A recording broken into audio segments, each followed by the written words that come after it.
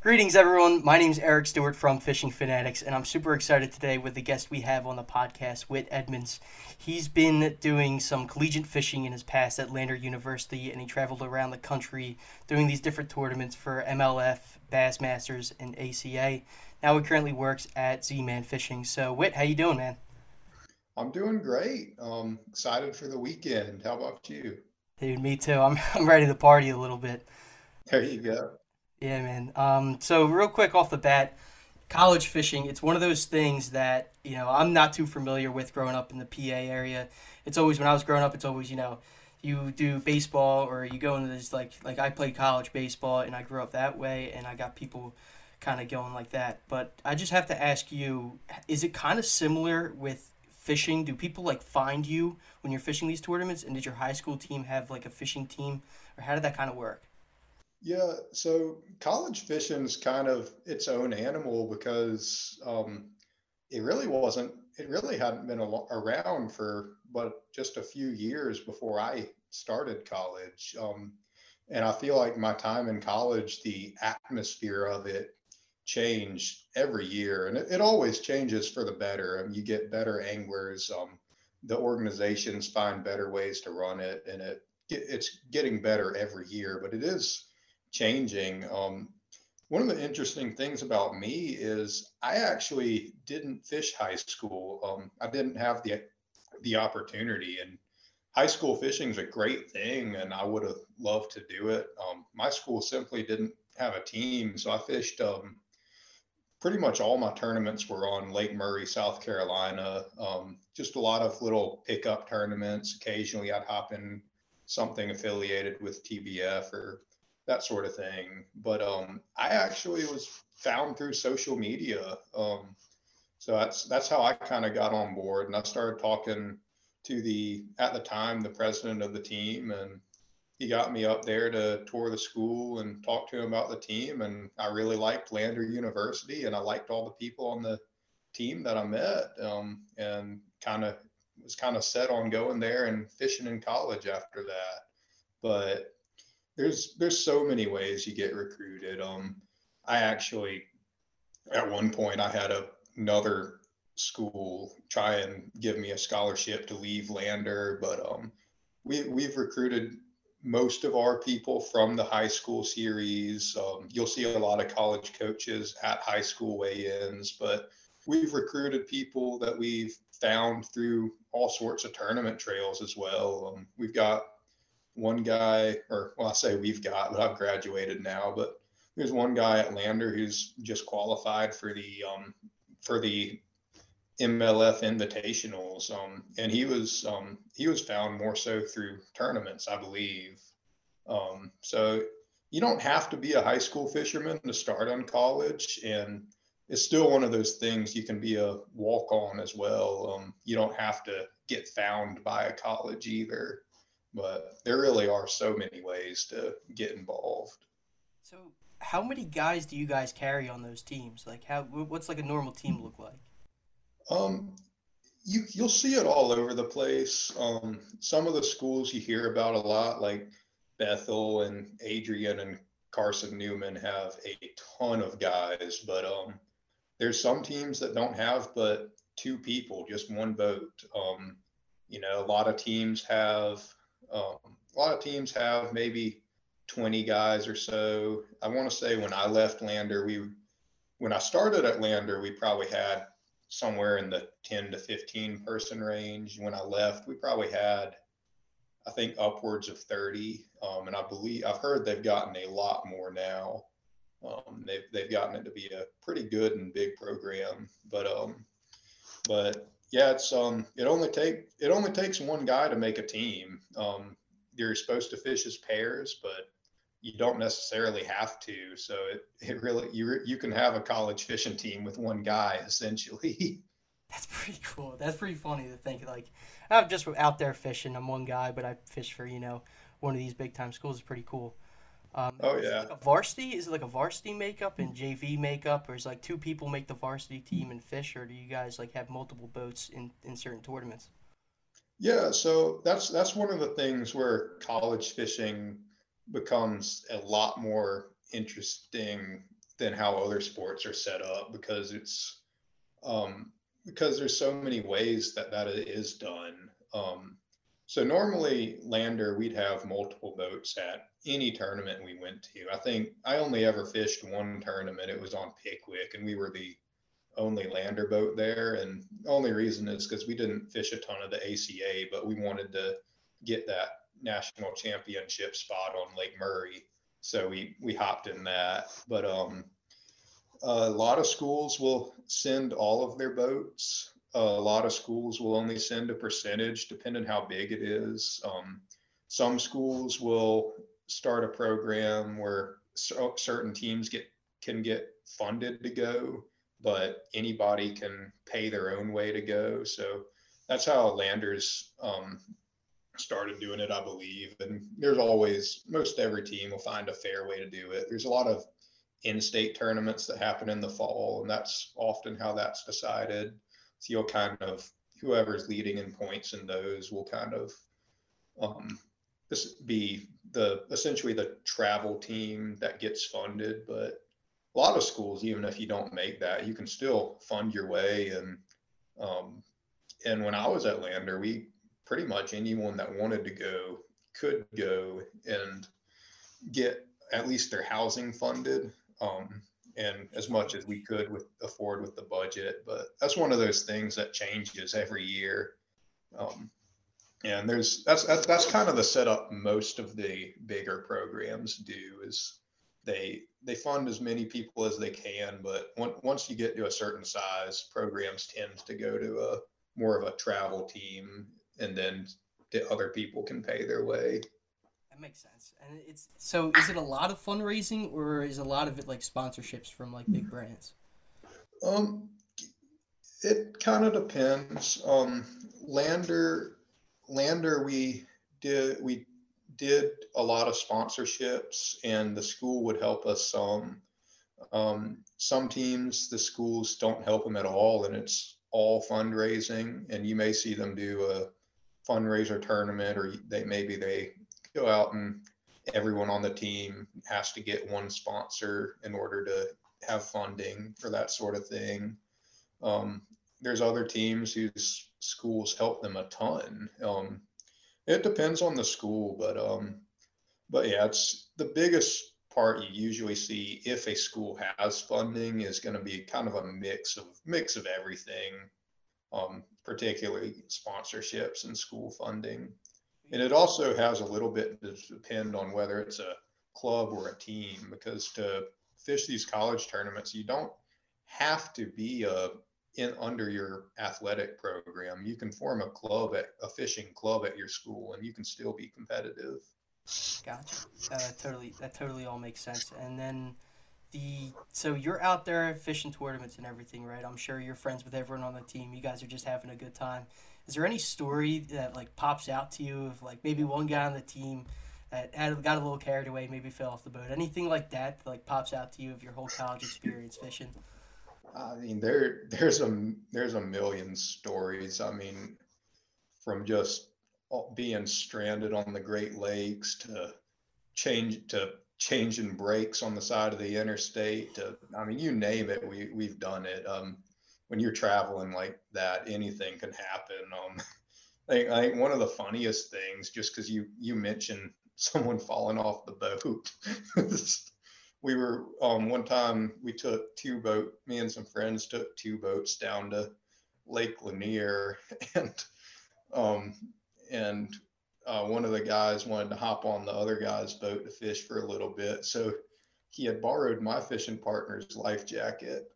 Little known to me, his it was an inflatable life jacket that didn't work, and he hopped off the boat and he fell right in the water between the boats, and he was holding the life jacket, and all of a sudden I heard my partner start screaming, "Don't let the life jacket sink." But Oh, but there's all those life kind of jackets are crazy. expensive too, dude. Yeah. Those things are expensive. You don't want to lose one of them. Oh yeah. But yeah, there's all kind of crazy things. A lot of my favorite stories are more about during tournaments, just trying to kind of keep your fish a little bit of a secret during pre-fishing, especially on Tennessee River. There was one time I got kind of I fished Pickwick more than any of the other lakes in the college series. I got to know it pretty well, and I got to where I do this thing to kind of hide my fish from people because I quickly realized that if you put your trolling motor down out on a ledge out there, people watch you and they watch you hard. So there was one time I was graphing and graphing and graphing just like everybody does. And I was so far away from the ledge, and it was so obvious I was not on a ledge anymore. I was just out in like 15 foot of water in no man's land, and I found a whole bunch of timber, and so I stopped my boat without thinking about it. I wanted to pan optics around, kind of, and drag a football jig through it, and just kind of see what it was about.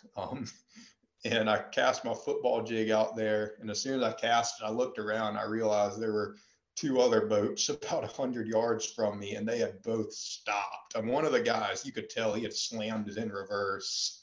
And it was so obvious I was being watched. And about as soon as I realized that, I felt a big old thump on my rod. So what I did was I trolling motored perfectly. So right on the edge of the boat where the passenger seat was, the passenger seat was just blocking about 6 inches of that little edge of the boat from those other two boats. So I pointed my rod straight at the fish. I started reeling like I was just cranking it back. I started looking around like nothing was going on. And I just, as slyly as I could, boat just drug it right over the edge, and all in one motion, drug it over the edge where they couldn't see it, strapped my rod down, pulled the trolling motor up, started driving off. And as I was driving off, my partner Bobby unhooked the fish and tossed him in the water. Let's go, a little grab and go. Little Yeah. grab and go. That's And I great. don't think they ever knew. Yeah, because the only way you find that spot, right? You're just out there searching for it.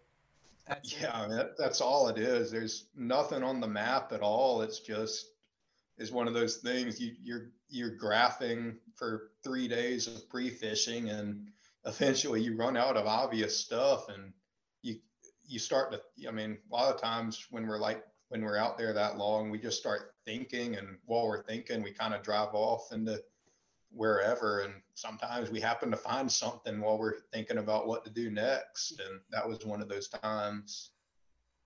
Yep, absolutely. And that kind of brings me to my next question, and it's one of these things that I've been thinking about purchasing, and that's a live scope.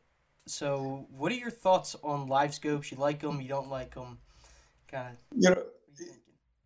it's everyone calls it a game changer, and it is. It makes the world of the difference. One thing you have to remember though is you're not going to hook you're not going to get any more bites just because you have live scope. It's still fishing. You still have to find a way to get those fish to bite. But what it does come in handy with is just breaking apart down a lake really fast. And it makes it so much easier to find brush. You don't have to fish as long. Like for cane pile fishing, which we do a lot in South Carolina, you don't have to sit there and cast at every cane pile to see if you can call them out. You know on your first cast if they're in there because you can see them poke their heads out. But that doesn't mean you're going to catch it anymore.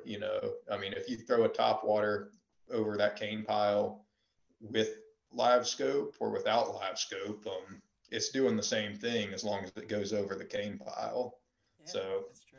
I think You're that's either where a right lot or of not. people, but I think that's what a lot of people don't think about is it's still fishing. Like when I first got it, I thought that I was going to instantly be making my money back, but tournament finish wise, I don't think it really changed that much for me. I think more or less it just saved me some time and energy during pre-fishing, if anything. It just helped me figure out those fish's position a lot quicker. I like it. That's great insight there because kind of that's what I thought. Live scope. Oh, I'll catch more fish. There you go. Lock it in. But no, that totally makes sense. It's like they still gotta bite. They still gotta be hungry, right? Yeah. Now, is it worth the money? I mean, if you're a serious fisherman and you can afford it, it's absolutely worth the money. I mean, it's amazing technology, and it's going to help you a lot, and you're going to have a lot of fun with it. But you do have to remember that it is still, no matter how many graphs you get, it's still just you with a rod in your hand and a bait on the other end. Yep. Ain't that the truth? But so how about what's your go to lure? You had to pick one lure throw for the rest of your life. What are you Yeah, grabbing? it kind of depends. Being from Lake Murray, I've a huge on fishing top waters and working flukes super fast across the top of the water and small swim baits like Seville's. But when I started fishing college and going around the country, I had to kind of learn you can't do that everywhere you go. It's a very selective thing. So I've always been a pretty big finesse fisherman, and if I had to choose one bait, I'd probably choose a Ned rig with a Z-Man TRD and a Z-Man finesse shrooms. That's something, whether I'm down in Florida fishing um, edges of grass lines or up on the Great Lakes catching big smallmouth off rock piles, and everywhere in between, I feel like I can catch a fish on a Ned rig. I'll tell you what, I'll give you guys some credit because I got buddies that fish them in creeks and I fish them in lakes and they just catch fish. That net Oh you yeah, guys produced at Z-Man, dynamite. oh yeah, yeah, and it's so great because it's a Tech too, so it's you don't have to do anything to make it stand up. If it's sitting on the bottom and you let it sit there, it's going to slowly stand up, and it gives it the that same profile that a crawfish that's trying to be defensive would give off, trying to stand up and look. And I mean, it's just such a natural profile, and it's such an easy little meal for all kinds of fish. Yeah, anything can bite it. So that kind of brings me into my next point. I know I mentioned in the beginning you work at Z-Man Fishing, and just doing some research, I saw you on their TikTok page. Yeah, So yeah. give me a little bit of what you do there and kind of what your day to day looks like. Yeah, so it's kind of all over the place. I was hired on to run their customer service, so that's my main priority is making sure we have the fastest response time as we can get, and keeping our all of our customer service inquiries handled, and making those customers as happy as I can possibly make them, and finding ways to improve our business based off of customer suggestions as well, because we love our customers' feedback. Um, but since working there, I've definitely taken on some new responsibilities. I get to help out in a lot of departments. One of the things is TikTok. I kind of manage the TikTok. Most of the videos on there are ones that I do. We try and do about two of them a week, and also kind of help out with some engagement on some other social media platforms. And right now, I'm planogramming and setting up um, our product line that we're bringing to one of our distributor shows coming up. But I do a lot of stuff. Usually, I start out on a day, I go through our web orders, try and fix any of the problems that we had the night before with customers' orders. Then I go through customer service emails and return all their phone calls, release anything on credit hold. And then after that, I may help out with some tasks that the sales team assigns to me, such as planning for those shows. And a lot of the shows I get to go to and help out as well. Then I may make a TikTok, or occasionally we'll go do a photo shoot. And it's kind of nice because being with my position and where I'm, and as early as I am in my career, Z-Man really allows me to get experience in so many of those fields, and it's a lot of fun, and it's a great work environment. It's the biggest thing, man. And same thing to hear. It's like it's so much fun to jump around and learn different things. Like you could just jump around, go TikTok, help out the sales team, and I'm sure you're doing a bunch of other stuff. I gotta ask the I got a lot of buddies who are looking for careers in the fishing industry, and they're just trying to figure it out, trying to work for a company like Z-Man Fishing. How did you get the job at Z-Man Yeah. Fishing? Um, so yeah, that's the biggest thing. I know when I was in college, I was seeing all of my friends get all these jobs at different companies. Particularly around here, we have pure fishing and rather outdoors, and lots of my friends that were getting jobs there. So I was in that same boat not long ago, trying to figure out how they got on. Me personally, I actually found it on LinkedIn, and it wasn't necessarily even a job posting I found. It was actually a personal post by um, the guy who's now my boss. And he was just asking if there's anybody who's knowledgeable about fishing that would be interested in working their customer service. So I connected with him and shot him a message and ended up with the job. And that's one of those things my business professors in college preached to me so hard, was how important LinkedIn it was. And as a college kid, I more or less just wanted to promote my fishing. I wasn't, LinkedIn was kind of boring to me, but um,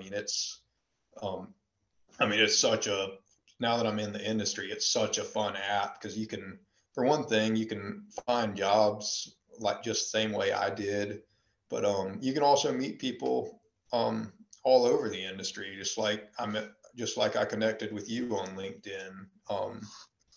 And it really is a great tool. And not just that, but everyone you meet when you're in college, and anyone you meet that's on the college fishing tour, or even just your friends that are interested in fishing, maintaining those connections is so important, because I never realized just how many people I knew from fishing that were also going to end up in the industry, and are now meaningful connections I have with other businesses as well. So the biggest thing is just connecting and keeping up with everyone that you meet. Yep, and put yourself out there, right? Don't be afraid to bother someone. People like hearing out from young people that are interested in the fishing community. So it's funny, your story and my story are kind of like the same exact way. How I got, working at Bad Rhino. I reached out to the owner and we had an interview and I got the job. That's funny. Yep. It's funny, man. So I know you mentioned about the different expos you guys got coming up, and you got any coming up like soon that you can like share with us, so I can share with the listeners? Yeah, the soonest public events we'll be at is going to be the Classic, where we're at every year, and we should be at the Red Crest event for MLF this year as well.